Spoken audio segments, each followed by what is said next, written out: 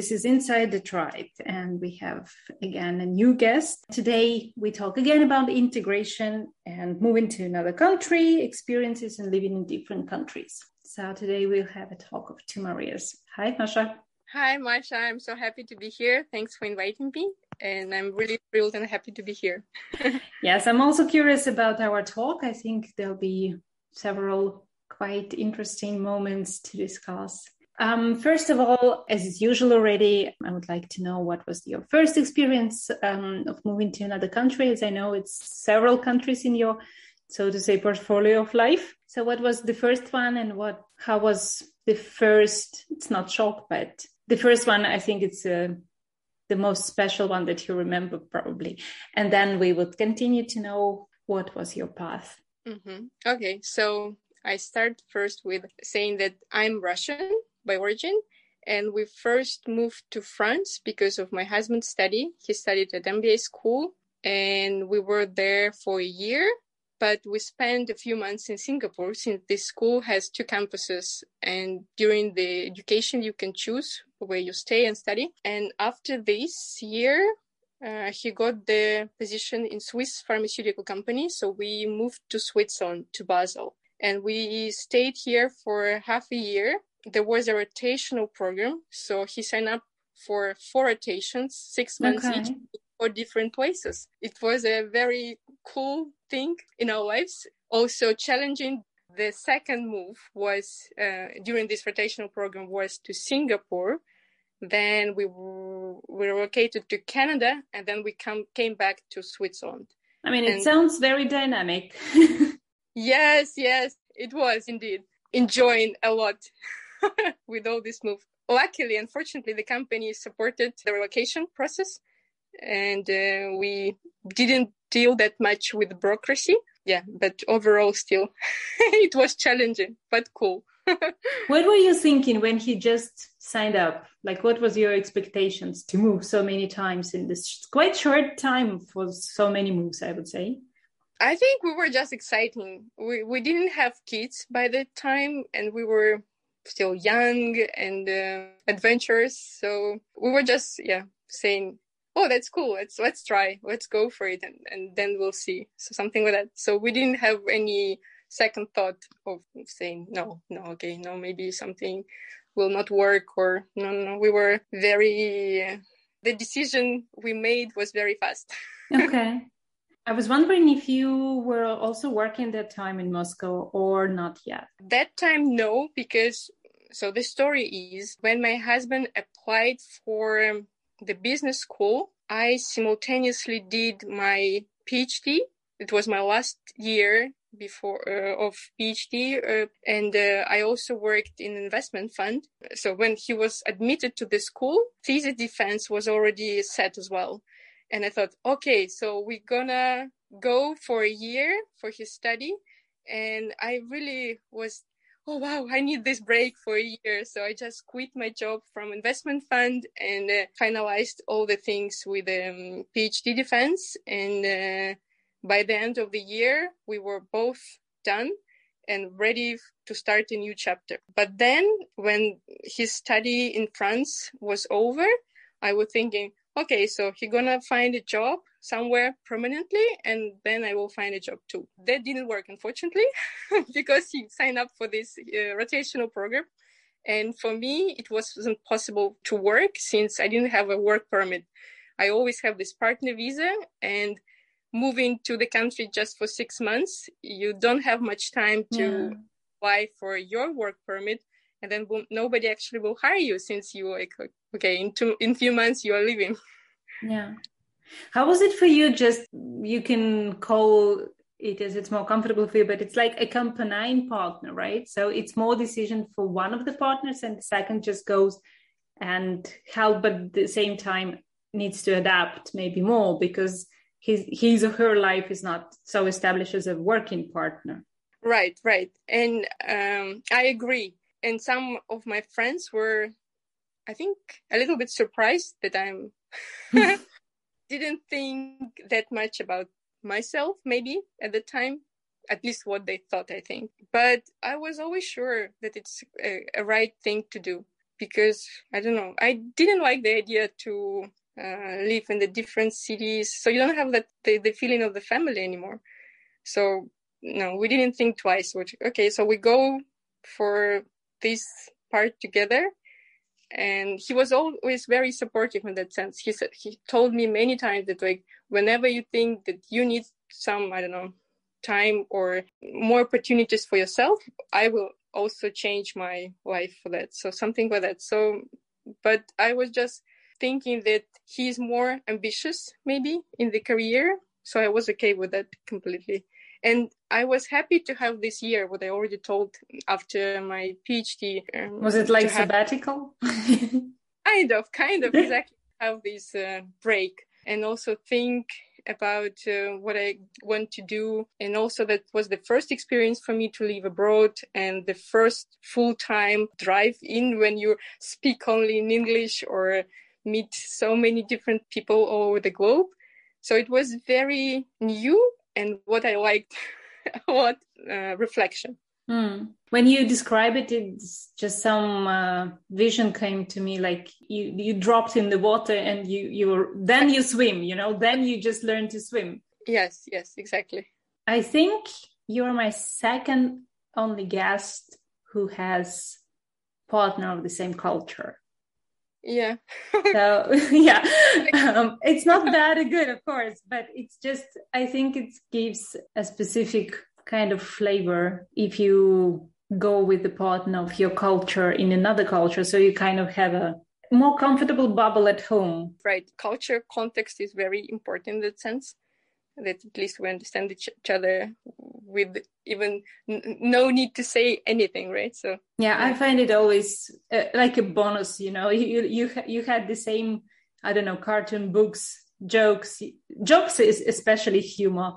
I think it's really hard to translate jokes in different language because it's a play of words and right, the background is used. Masha, I don't think that's only the main factor why it's easier. I think also maybe our characters are not that picky. So we are very fast adapt. Okay. That's good that it's characteristics of both, sometimes it's usually hard for one of the partners. I think my English not that great by the time we moved to France, but I was still very social. So, and I made a lot of friends and that helped me a lot during the first move. And also there were a lot of people who were like me because the average age of MBA student is when you at some point have families. And a lot of students all moved to the campus with, the wife or the husband or even with the kids.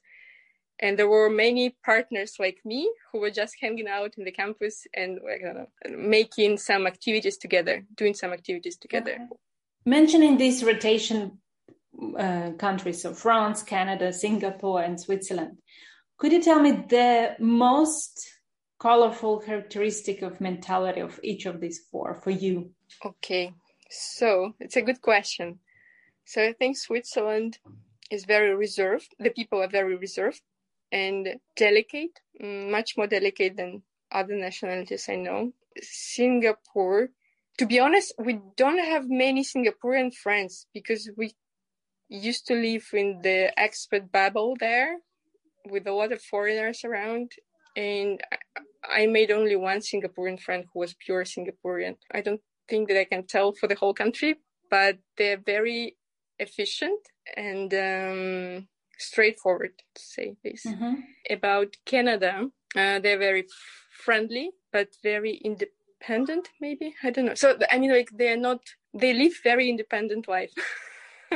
After moving from Europe to Canada and see all these townhouses with the same lawns in front of them, the same barbecue pits in front of them, I don't know, I was, oh wow, so everyone has the same life, so something like that. So, but it's also cool that the living standards are that high, that not many poor people, let's say, or so you always can find some good things, or I tried always to focus only on the positive things. Something like that. Yeah. In France? Oh, I know there is a cliche that French people are very arrogant, but my personal experience, maybe not arrogant, but for sure, when you speak French, it helps a lot to make friends or to integrate to the society. For instance, even at the patisserie or boulangerie, if you say bonjour madame instead of hello, or I don't know, or use the madame, or saying exactly the name or last name of the person. Okay, so when you say something personal, when you refer to the person saying in the local language, it gives you a lot of advantages. Yeah, So it's kind of a bonus. Yeah. They appreciate the effort much more than, for instance, I don't know, in other countries, I think. Okay. So I'm not sure that's exactly arrogance, more like, I don't know, respecting their own language, something like that. And they're very open, I think. For some topics, for instance, I was in a group with the French people, and they discussed, I don't know, many things which I would never discuss in the group of friends in Russia.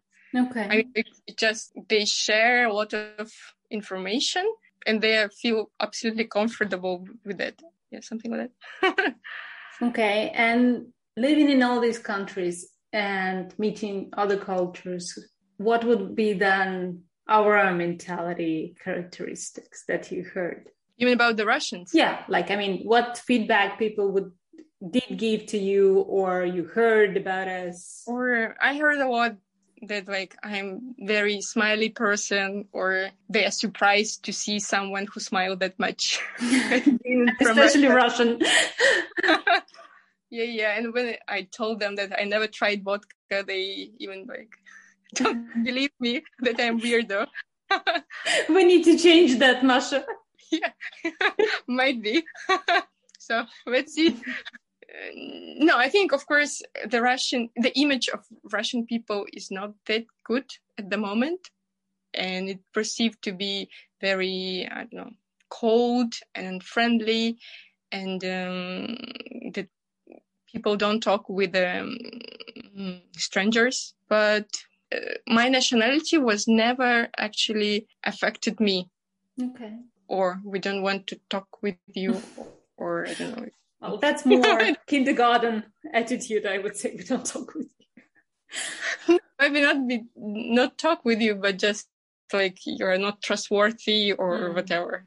But sometimes I try to do the French accents, saying more like and with these sounds, or say management instead of management or something like that. So some people, I got confused.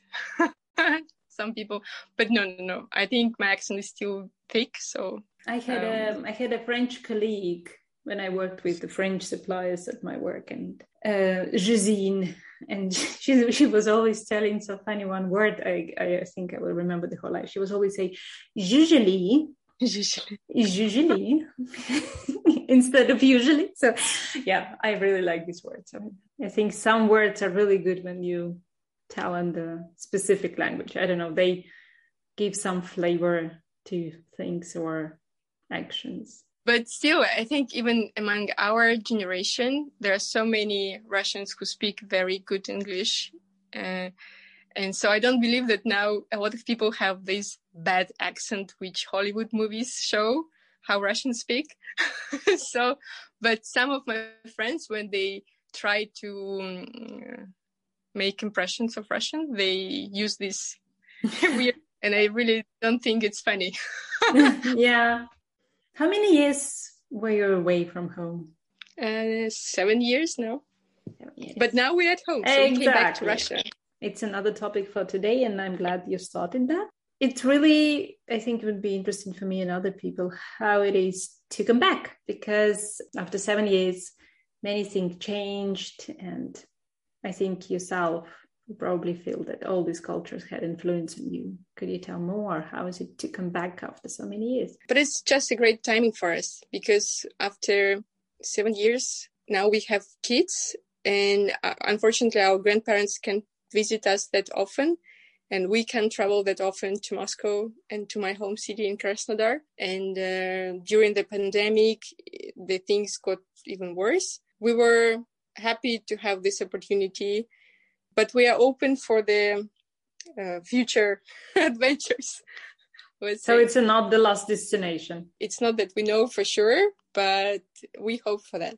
I think it's kind of cool to come back to your country as an expat anyway, because people already look at you in different eyes. Yeah, it's true. So, for instance, now we live in an expat area, and I met one lady. She's from Slovakia, and she was asking like, you moved from Switzerland. Oh, but you're Russian.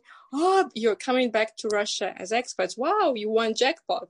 And I, yeah, kind of. It sounds like that when you come back to your home country, knowing all the cultural aspects and know the language, but you can be still in the same boat with the foreigners, let's say. Yeah. Would you like that your kids live in Russia or somewhere else in future? It depends. So we are not in the stage that we say, no, we never come back to Russia, or we just want to live here and nowhere else. It's more about people around you. So we are really happy to reconnect with the family, and our kids are so happy to be close to their grandparents and see my sisters, for example, much more often. They used to see them like a year ago. But in terms of the education, I think primary school in Russia schools are very good. So to be honest, it's very complicated topic for me because our kids haven't entered the school age yet. So I don't know exactly about Swiss primary school. What I meant more, there can be different, so to say, strategies. Some people would say, no, we see it as we will follow as my husband's career. Others would say, we will try to see what is for me is better and for him together. Some move saying, I want the better future for our kids. We choose there because it's better for kids. So there are so many factors, which direction you go. What would be for you those decision factors? Of course, the safety.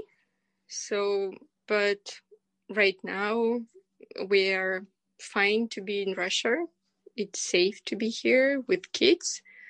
But of course, compared to the life we had in Switzerland, it's not that safe, obviously, because in Switzerland, your 4-year old kid can travel and can go to the school alone with no supervision. And in Moscow, you can't imagine the situation ever. No.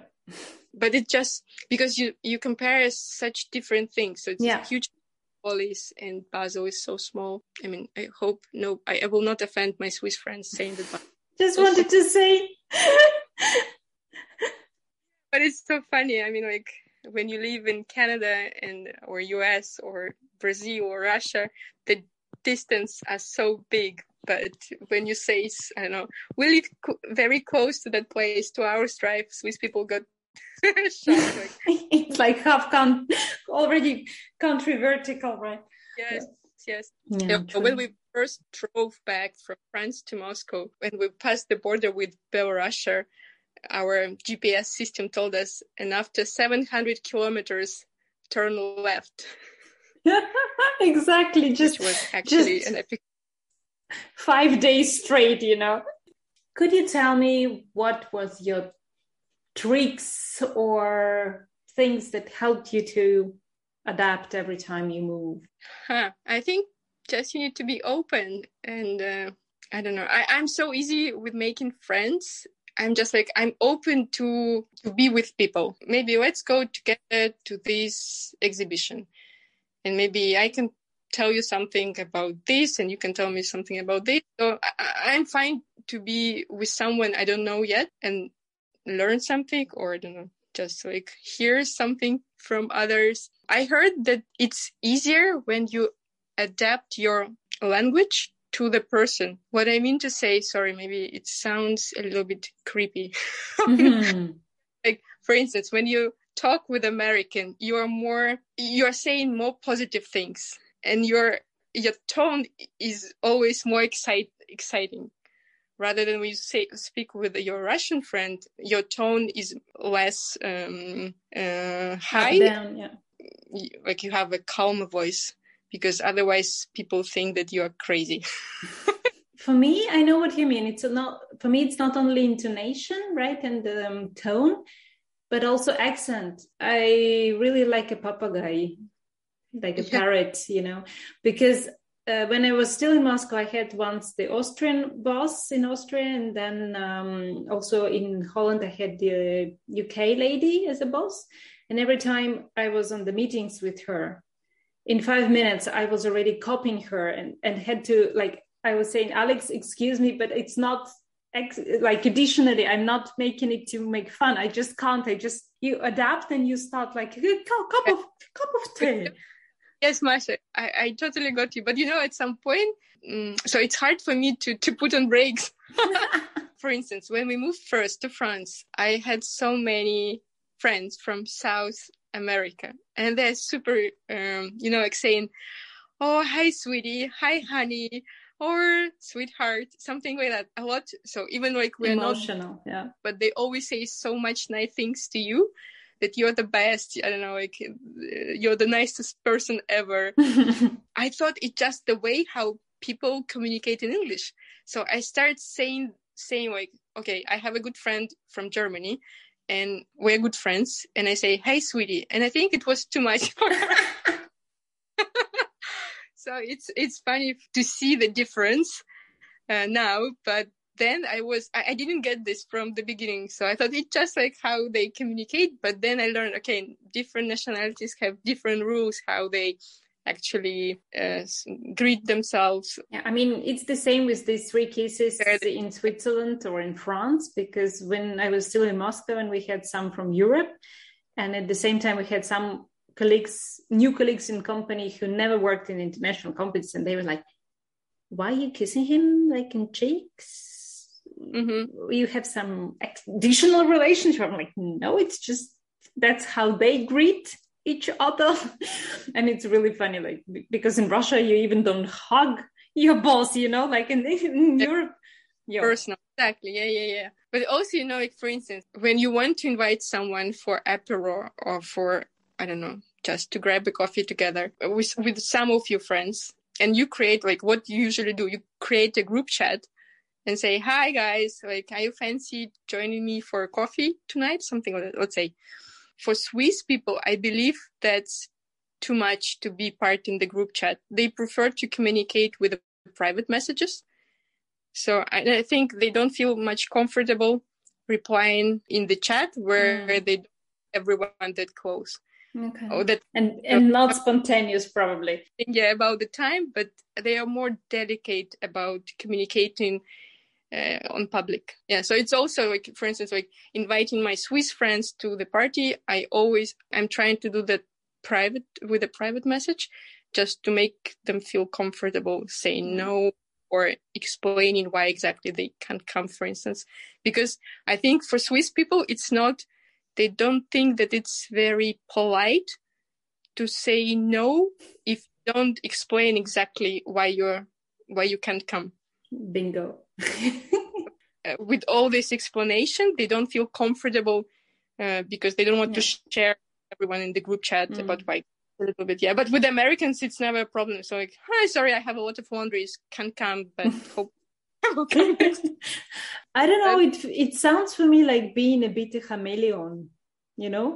Yes. You got in the green bushes, you become a green, like you go into, I don't know, to the sand, you become other, like it's a good skill. Yeah, but some people might think that it's kind of a artificial behavior, or because you always change the way how you communicate, the phrases you say to people, I don't know, which you love, for instance, equally, but just like you talk to them differently, because it's another skill at the same way as a language, for example, that this person prefers French, and for example, perfectly French, then you can use, and for him or her will be pleasant that you kind of adapt the language for this person. Or if the group of 10 people and 8 of them know, I don't know, German, and 2 understand a bit, well, here it's usually one person doesn't know German, you anyway speak English, right? In the group, it's a polite, but adapting to the group is a good skill. I mean, basically kids do that and learn that from kindergarten and before. I studied at Boston University at some point during my husband's rotational program. So I did the online course for a year there. And when we had the discussion within the group and everyone had to say something to the other participants, like I was, okay, so that's a good point, but let's try to elaborate more on this task or on this point, blah, blah, blah. And I think a lot of people, I know that some people actually shared the feedback with me that I was too direct. So also you need to be, that's really important that you are this chameleon, as you said. Yeah. Because if you don't want to offend someone, you actually have to accept the rules of the communication environment. Yeah. I mean, that's one of our mentality things. We are direct. Now I learn how to wrap this feedback in the positive sandwich, how they call it. But with some of my foreign friends, you don't waste the time. Exactly. Things, and you go straight to the point. I have a really funny comment to add here because, at work, it's usually like, development dialogues, and they also can give you feedback how you communicate, what needs to be adapted. So from the start, I had comments from my boss that, Maria, you need to put a bit more information in your emails, because I'm polite. I'm like, good morning, whatever. And then I'm like, okay, 1, 2, 3, 4, go. Let's do that. Because there's so many, like I'm in supply chain, there's lots of firefighting. So it's like, time is money usually. So you need to do a specific action. So I do it polite, but kind of 1, 2, 3. So they like put a bit more information, and because it feels like an order, like military orders. Okay. Then, I try. For me, it's really an effort, because like, you just need to do that. That's it. We both know why. No, you need to really explain. The next year, you can't believe the task for my development in communication was to put less exclamation marks in my emails, because my boss was like, that's a bit sounds like you shouting. I'm like, no. So then I was typing and then reading again, and like, okay, they're away, they're a bit. Yeah. So sometimes we don't see some normal stuff for us. No, of course, it's always shock if you come from one place and the rules are very different, but you just need to learn. It just takes some time, and you will learn observing others, how they do that. And then you adapt yourself. So you just change your punctuation, your intonation, or the way how you greet people. But of course, it's easier when someone tells you in advance. Mm-hmm. Yeah, I think that's the plus of all these, integration courses that people have when they come to absolutely new country, like cultural tricks. But at the same time, the world now is so global, so American culture is prevailed in most of the places or in most companies, because American corporate structure, I think, is one of them. I would not agree. No? But still, like in Singapore, for instance, in Canada, it's very similar to US. Okay. But I know that Canadians don't like to be compared with Americans. So. Yeah, they have quite. But of course. Yeah. Thank you very much, Masha, for a nice talk, joke and laughing. What would be the most exotic place for you to move in to live? I think China, or like somewhere in Asia, because it's completely different, or Japan. So I think this one, because the places we used to live there, I don't say that they're very similar, but they are a bit still, because they're very developed and good countries with the high living standards. Mm-hmm. Canada, Singapore, there is English. There are English-speaking countries, but to move to the Asian countries with this hierarchy mindset, or with the how do you say this, high context culture, when many layers. When you need to know the message, read the message between the lines. So I think it's very challenging but interesting and very exotic for me. Well, I wish you once upon a time, if you really want to be there. Let's see. Thank you very much. Thank you guys for listening us today. It was Inside the Tribe, and we hear us next time. Bye-bye.